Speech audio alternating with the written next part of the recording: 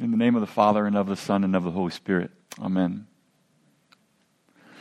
So it's 9:32, and even by this point in the morning, since you awoke, you've probably made dozens of choices and decisions. And you're aware of some of them, and others you just kind of do, but every single one of them was motivated by something. There's something behind everything that we do. And sometimes you're aware of that, and sometimes you're not. You just do it. You have reasons. You have your reasons, whether you know about it or not.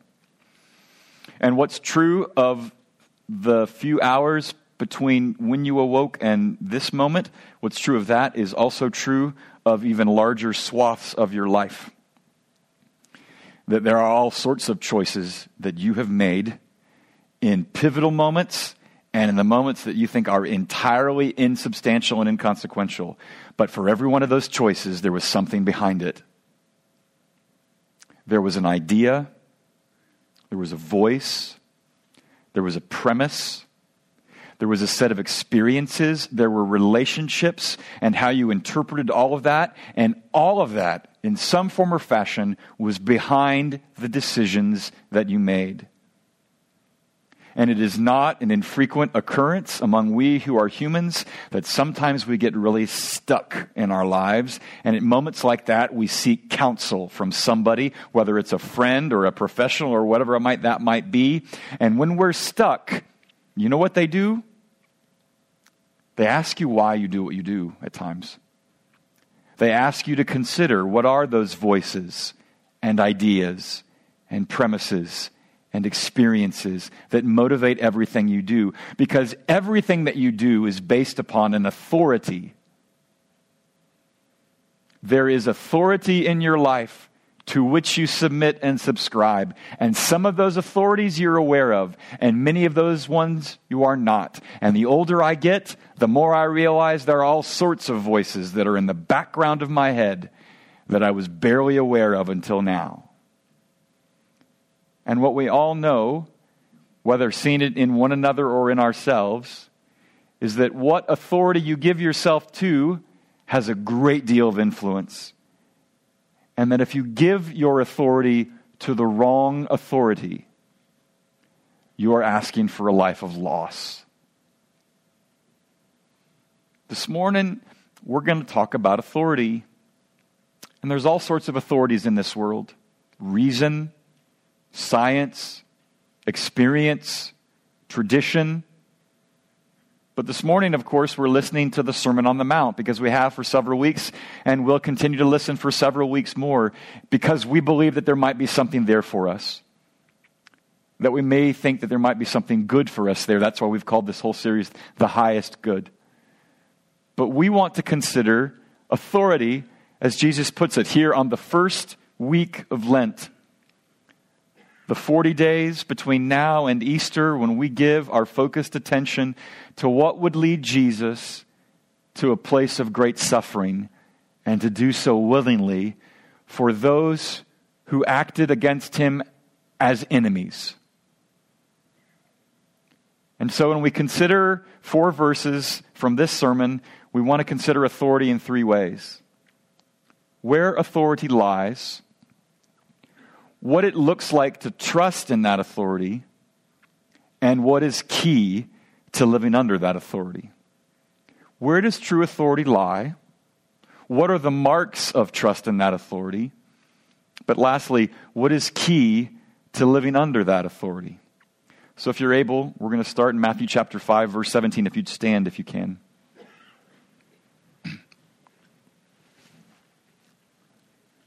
Hear the words of Jesus.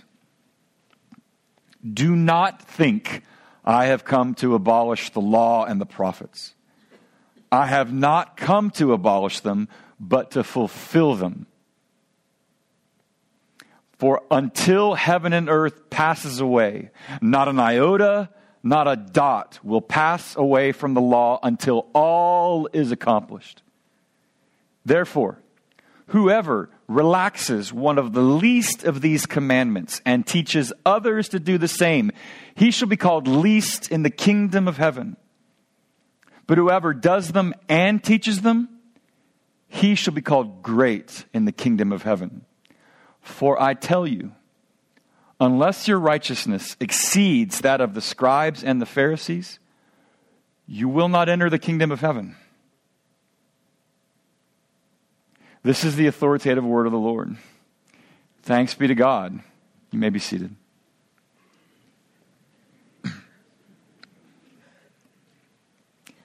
Anybody awake yet?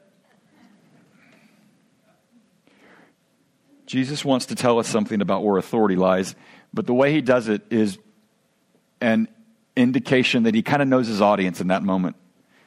Because, we came out of the Beatitudes where he's discussing sort of the characteristics of one who has been awakened to the goodness of God and who would follow Jesus. And then last week we considered what it is our purpose as those who follow, and that is to be salt and light. And then all of a sudden he says, hey, do not think, and we're like, I'm sorry, I didn't know I was thinking that. And that's because Jesus knew who was listening and he knew what they were thinking. Because by this point, they've not heard Jesus quote anything. They've just heard him say kind of what was on his mind. He ascends the mountain, he sits down, and anytime you're in a Hebrew world and you see somebody going up on a mountain and sitting down, you think that they're saying, oh, this guy thinks he has authority, so he's going to lay it on us. But Jesus hasn't been quoting the law and the prophets yet. And so he's probably imagining that there are some people who are beginning to sit, and this crowd that is gathering around him that are beginning to wonder, is this dude a maverick? Has he come to bring something of a revolution where he's going to go out with the old and in with all new stuff? Is that his thing? And Jesus is thinking to himself, I know that's what you're thinking, but you're wrong. Do not think I have come to abolish the law and the prophets. I haven't quoted them yet. I've referenced themes from them, but no. That's not my gig. I am not out to discard everything that is old and bring in a whole new set of principles and ideas. Instead, he says, until heaven and earth pass away, nothing passes away from the law. Full stop. That's it. Where does authority lie? Authority lies, Jesus would tell us, in the words and the stories that God has seen fit to give his people. That's where authority lies. Everybody has authority. Everybody lives under an authority. And we referenced that in the introduction. And there's all sorts of choices you got out there. And there's, do we obey only our reason? Do we obey only what we can find in the scientific method? Do we only obey what we find by our own experience, our own traditions? Jesus is not discarding any of those categories. He's just saying, if you would order your life appropriately, then you must know that authority lies in the words that God has seen fit to give his people. Now, none of that should be a surprise to you, but we have to say it. We have to say it especially because about what we're going to hear in the next several weeks when Jesus starts laying down commands that everybody's going to get pinched by what he has to say. And that includes everybody else in this room, including the dude standing here. If we don't think authority lies there, then we will chafe. And we will push back. And we will come up with ways to rationalize or justify not believing it. He would say the authority lies in the stories and words that God has given. And the question that we all ask is, why are those words authoritative? Why do the words and stories that try to account for the origin of all things, that tries to account for the brokenness that we find both within ourselves and in structures and in every human culture, why is it that we find our story being shaped by the story that says even when the wheels fell off on the story, God begins his own renewal project by using the very broken people that have pretty much come to him and say, I think we've got this under control, and God says, no, you don't. Why do those words have authority? Well, one of them is one we probably don't like to hear because we certainly didn't like to hear our mother say it when she could come up with no other reason for us to obey her. She would say, you will do that because I said so, right? It's all those proud moments in parenting when all a parent can do is just sort of assert their authority like a bully. It's because I said so, right? Like, I've never said that, right? No, of course I never have. Look, the Lord is the only one that can say, because I said so. And you know, the first time I ever heard somebody tell that to me when I was in college and I'm a new believer, I thought, that's not right. Because I said so, he can just say that. And it wasn't so much I had a problem with the authority of anything I find in Scripture, it's that I had a problem with God. Because if you have a problem with the idea that God could just say to us, because I said so, your problem was not with his words, your problem was with the idea of God. Because if God is God, you know what? if everything owes its existence to him in some form or fashion, then, he has a little credibility. He has a little authority. He can say that. Because I said so. And he does. That's one reason why these words we consider authoritative. And yet, if we'll step back a little bit and not just simply assume that God is just sort of throwing his weight around to say, hey, I'm in charge, listen to me, consider the alternative if we would discard the idea that there is anything beyond our own idea of what is right and wrong and just and unjust. I read this quote from Cornel West this morning. He's a professor at Princeton. He's a Christian.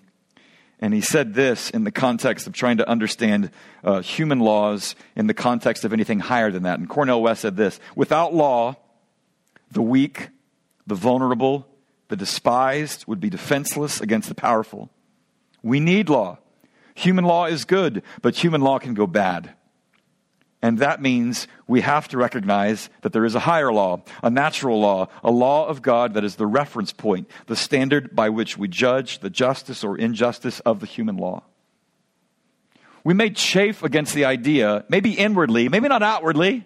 We're in church. We don't ever want to say that we willingly transgress what we find in Scripture. But there has to be a part of us that says, imagine what would happen if we discarded it out of hand. G.K. Chesterton said, when you get rid of the big laws, you don't get anarchy. You just get 1,000 million little small laws. Everybody begins to be a policeman and an enforcer of their own frame of reference. And do we not find that at work even in our morning paper? The reason these words are authoritative is because God said so, and apart from it, we're in trouble. But in the same reason, these words are authoritative because in those words there is life. And by that I mean this. If you will follow the storyline of what we find in the text that Jesus would have us do, you know what it tells you? It says that you have dignity and worth, irrespective of wherever you come from, whatever you look like, or whatever you have done or not done. You have worth because you're made in his image, and no one can take that from you. That story tells us that. It tells us we have dignity, it tells us we have worth, but it also tells us about who this God is. That he is one who is with us, that he is merciful and slow to anger and abounding in steadfast love, that he's near to us, and that it can be rightly compared to a shepherd who longs to see us live under him and to take refuge in him. In him is life. Because that same storyline that tells us that we are made in his image and that we are near to him and that we owe all our existence to him, he is the same God who says, even though you think you can wash your hands of me, I will not wash my hands of you. I will show you kindness you do not deserve. And when you believe that, that's life. Let me just ask you a little rhetorical question. Can you imagine how many ways just this week, how many moments would be different if you really believed in the moment that you or anybody else around you had dignity because they were made in the image of God? Can you imagine how your heart, your soul, your mouth, your actions would have changed this week if you really believed that you had nothing good in this life apart from kindness and grace? What Jesus is saying about the words of the Lord and the stories having authority is less about talking about the prescriptions of God and the prohibitions of God and the commandments, even though that's certainly part of it. He's talking about the storyline of God, who God is and who we are unto him. Those words have authority because they're life. They're life for us. They're life for those who give themselves to it as an authority. Now, Jesus is answering an objection here in the first part of the passage, and that objection is, we think you might not really believe that God's word is God's word, and he's saying, actually, I do. You have no idea. Boy, am I going to show you. But their objection is not always our objection. We bring objections to the table. Our problem is not that we think Jesus isn't being serious enough. Our problem, more often than not, is that we think Jesus is a little too serious. I want to show you a clip from a movie that came out a few years ago. It's based on a Jane Austen novel from early in her writing career. And it's a movie called Love and Friendship. And it's about a woman who has recently lost her husband, and she's now seeking to find an estate and a means of income. And so she and her daughter travel to a near cousin's estate. And while she's there, she's trying to find a husband for her daughter and also for herself. And when they arrive, shortly thereafter, this guy shows up named Sir James. All right? And Sir James has the unfortunate characteristic of being both wealthy and being a doofus. He actually makes the film. Like, I just switch through all of the scenes and just go to the parts where he's in it, because this guy is hilarious. But in this scene, Sir James is there to sort of prove his moral virtue, his prowess. And he is going to appeal to the Bible to explain where his virtue is centered. But, you just got to listen. Perhaps the most significant in forming one's principles is that of the old prophet who came down from the mount with tablets bearing the 12 commandments, which our Lord has taught us to obey without fail. 12 commandments? Excuse me, but I believe there were only 10. Really? Only 10 must be obeyed. Excellent.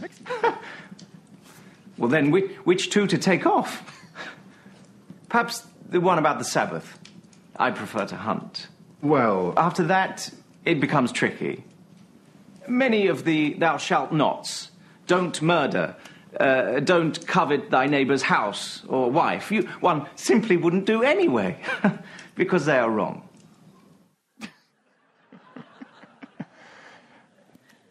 I have never recovered from that scene. Clearly the man is ignorant of some things, and clearly the man is unformed by what he so glowingly speaks of what he is in submission to. And if we're not really, if we weren't clear on the matter, he would just assume, take them all out, right? Which 2 to take off, really? He would just prefer to do all sorts of other things. And look, it's funny. And I could watch that scene over and over again and laugh every single time with just as much gusto.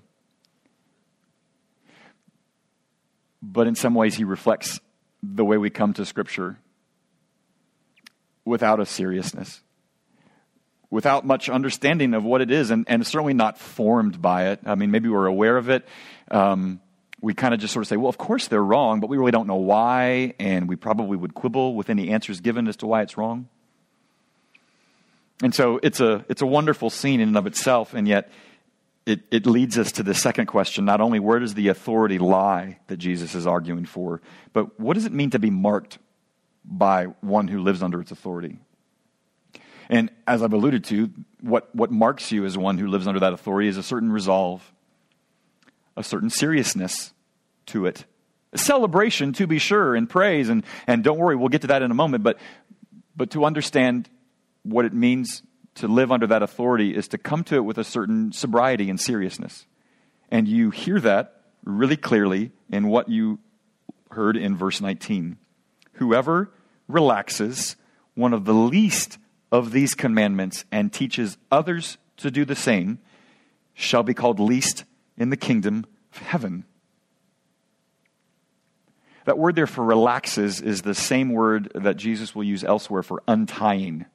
When he says on Palm Sunday, hey, go to that colt and untie it, loosen it. Jesus is using that same Greek word to the idea of sort of untying yourself from some things that you find in the text for whatever reasons that you might do. Jesus is speaking in a way with great sobriety, in a way that he's not really allowing much wiggle room. Oh, which 2 to take off? Wrong question. Because if if the authority lies in the words and the stories that God has seen fit to give, and if in those words there is life, then the only proper response is a certain measure of resolve and sobriety. So Ezra, in the Old Testament, when he sits with the law, you hear him say in Ezra 7:10, he set his heart to study the law of the Lord and to do it and to teach his statutes and rules in Israel. It's the only way you can come to it. It's the only way you can really respond to it, is to take it with great sobriety and severity. And therefore, we have to remember that when Jesus says, he's talking about the kingdom here, that if you relax any of them, you'll be called least in the kingdom of heaven. Let's all remember what the kingdom is. The kingdom is God's presence and his participation, his purposes finally coming with power into the world, and it's coming all through Jesus. And he would say, therefore, that our presence, our participation in the kingdom is bound up tightly with our grappling with the words that he's given to us. Where the kingdom is, there it must go. And it goes in word and in deed. And therefore, one does not simply hear the word. One must heed it and then hold it out. One must understand it in such a way that they might even be able to call on or be called upon to explain it. About 30 years ago, there was a guy named Neil Postman. He's sort of an analyst of culture, and he wrote a famous book. It's a short book. I recommend it to you. It's called Amusing Ourselves to Death. And he kind of makes this observation that between George Orwell and Aldous Huxley, George Orwell, 1984, Aldous Huxley, Brave New World, George Orwell was worried that culture was moving in a direction that it would end up banning books. And Aldous Huxley cast an idea that, no, the problem is not that we would ban books, it's that we become so captivated by trivia that we wouldn't even read them. And Neil Postman kind of falls down on the side of Huxley, going, you know what, who cares about ideas and thoughts? We're just going to let our minds be captivated by all sorts of things that will really never commit ourselves to anything. And so in that book, Amusing Ourselves to Death, Neil Postman comes up with this really sobering acronym. He says, in an earlier day, when you didn't get a bunch of news, because, you're in your small town, there was no internet, the phone was barely working, you got Pony Express, so whatever news you got was pretty limited. And when you got that news, in the context that you received it, you were more likely to act upon it, to respond to it. So he calls this called the information-action ratio. The less information you got, the more likely you would respond to some of it because it's all you got. But guess what? Brave New World, you and I are getting bombarded with information all day. And so here comes Neil Postman to say this. You and I are now falling prey to this thing called the low information action ratio. The acronym is LIAR, liar. You and I receive so much and do so little with it. We are captured by so much information and yet attentive to so little. Jesus is here to remind us that one mark of living under the authority of the stories and the words that God has seen fit to give is to come to it with resolve, with a certain breadth of everything that he said. And by breadth, I mean everything that he said. There is no relaxing what we might want to relax because we don't think it fits our cultural sensibilities as much as it might chafe us to read some of those words, to be sure. You may remember back in the fall when we were studying the book of James. James says this in James 2:10-11. He says, whoever keeps the whole law but fails in one point has become guilty of all of it. For he who said, do not commit adultery, also said, do not murder. If you do not commit adultery but do murder, you become a transgressor of the law. To have resolve and seriousness is to consider the whole breadth of what he said. It's a seamless garment. You can't cherry pick. And believe me, friends, every segment of Christendom cherry picks. There are some things that we give great emphasis to and other things we pretend it wasn't even in the text. And that is true of every segment, conservative, liberal, moderate, progressive, whatever. Jesus is saying, you got to hear it all. You got to take it all in. And it's ironic that James brings up murder and adultery because guess what? In the next few weeks, Jesus is going to bring up murder and adultery. So here's your little public service announcement. In 2 weeks, we'll be talking about adultery and intimacy. And so parents, Viewer discretion is advised. No, nothing to see, but nevertheless, consider yourself fully informed of that. There's a breadth that we have to grapple with. And if we don't respect the fullness of what the breadth of his text is also. But we also have to consider the depth of it. The most sobering words that Jesus says in this passage are what he says in verse 20. Unless your righteousness exceeds that of the scribes and the Pharisees, you will never enter the kingdom of heaven. Now, if you can imagine the scene in which Jesus says those words, if you're a scribe or Pharisee on tap, your eyes just got really wide. And if you're not a scribe or a Pharisee, a shiver just went down your back. Why? Because you didn't get to become a scribe or a Pharisee unless you knew the text really well and had demonstrated fidelity to it really well and could explain it and teach it really well. And Jesus is saying, most scribes and Pharisees still don't get it. And so if you're not a scribe or a Pharisee, you're thinking, if they don't get it, what hope do I have? Unless your righteousness exceeds that of the scribes and the Pharisees, you'll never enter the kingdom of heaven. What is Jesus getting at there? Jesus is saying in that moment that there is a kind of devotion to what you find in the text, a kind of obedience that you find in the text that brings a certain mentality, kind of like what kids in high school say, is this really going to be on the test? Like they're really not interested in the knowledge itself. They're just trying to figure out, how do I get through by the skin of my teeth? What do I got to do to get an A? This mentality where you just kind of want to get God off your back. And Jesus would say that that's a dangerous way of thinking of what authoritative words that God has seen fit to give.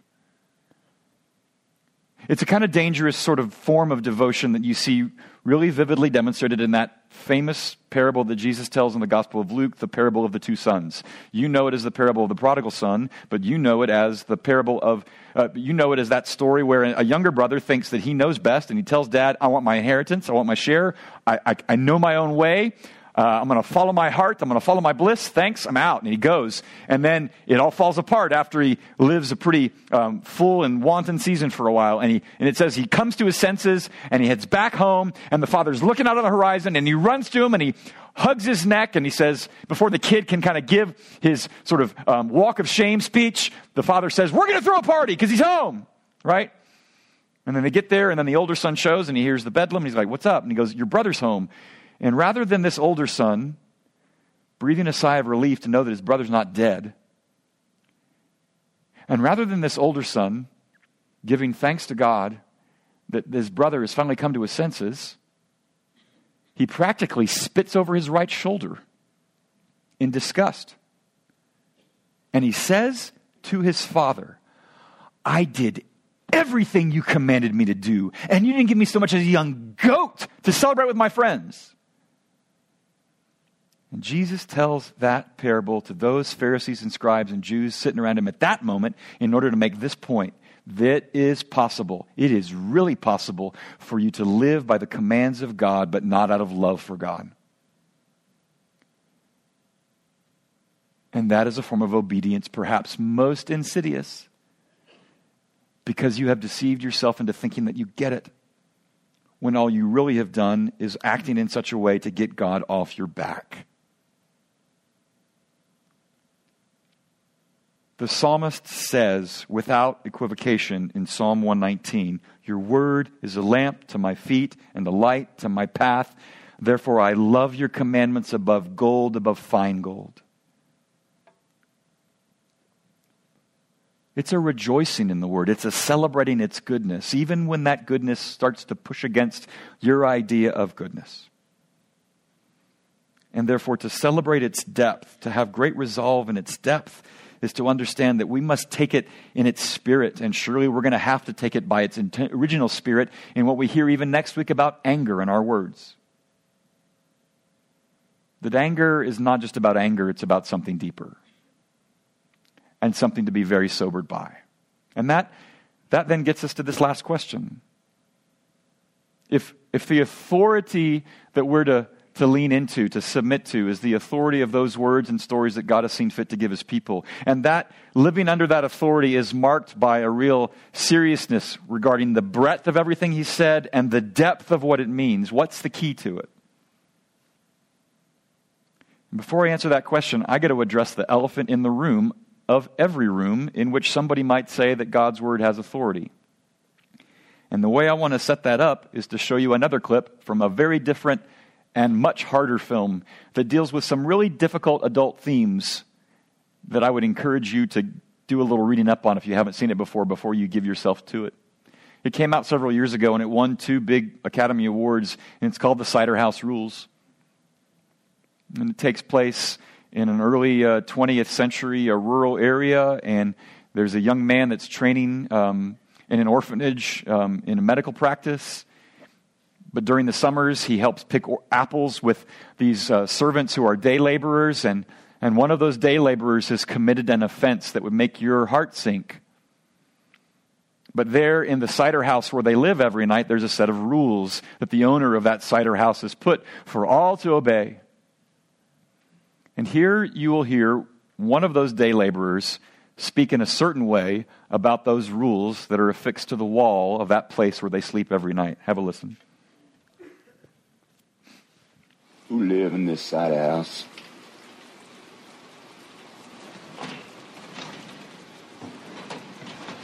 Who grinding up those apples?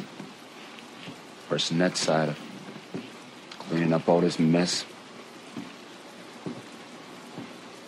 Who just plain live here, just breathing in that vinegar? Well, someone who don't live here made those rules. These rules ain't for us. We the ones supposed to make our own rules. And we do. Every single day. Ain't that right, Homer? That's right. Well, why don't you burn them rules in the stove? Go ahead, Homer, do it.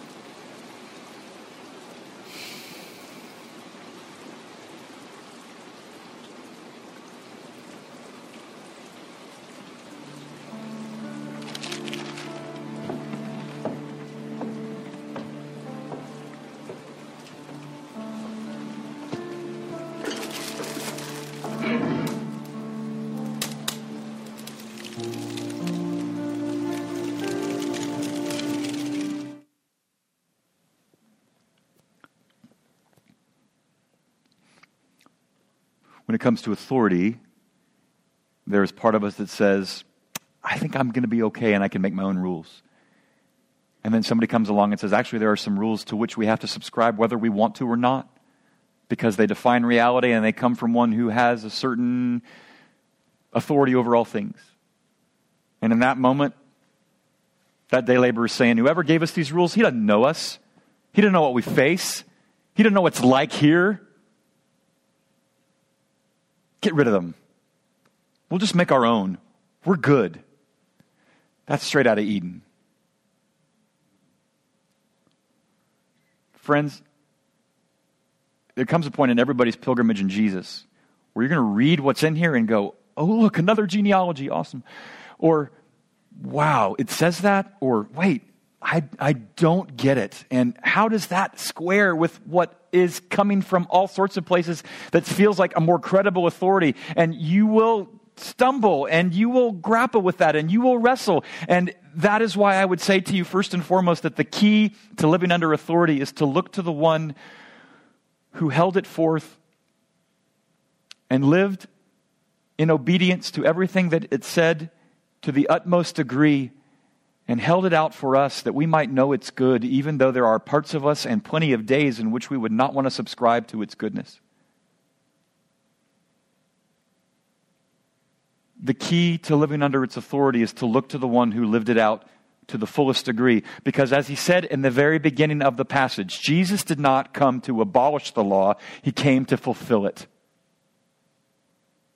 and that none of it would pass away until everything is accomplished. And what Jesus means by that, in him fulfilling it, is that so much that was anticipated for a later day, Jesus is saying, I'm your huckleberry. I'm the guy that's coming to realize what had been anticipated. But he's also here to say, I'm the one who will show you the fullness of what obedience looks like. Obedience is like a flower that begins to blossom in people, and Jesus is going to show you what the obedience looks like in full flower. And by doing so, by being entirely obedient to the will of his Father and showing it in full flower, he will do something on our behalf.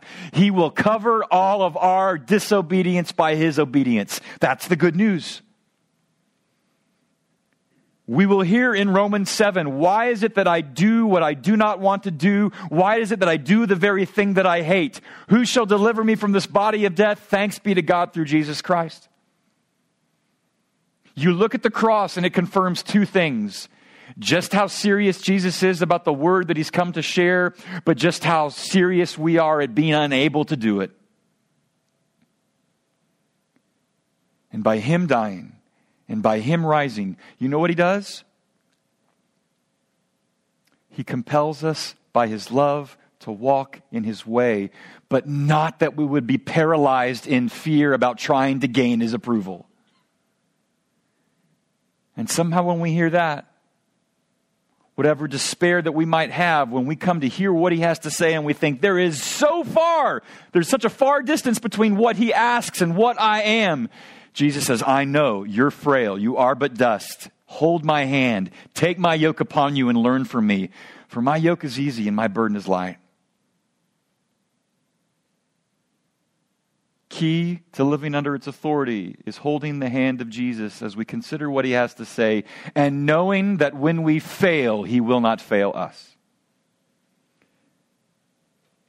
What does it look like then for us to walk in his way? God says to Ezekiel, take this word and eat it. And we must eat like Ezekiel then. And Jacob, he wrestles with God, and you're going to wrestle when you read the scripture. You just will. I do. You have to eat like Ezekiel. You have to wrestle like Jacob. You have to learn to pray like Paul, who allowed the words to fill his mind until all he could do was speak unto God about them. You eat like Ezekiel. You wrestle like Jacob. You pray like Paul. And then you walk like Jesus, knowing well that in his word there is love. And for that word we must listen. And for that love we must listen. That's what it means to live under him. That's what it means to live under his authority. May it be unto us as he has said. Let's pray.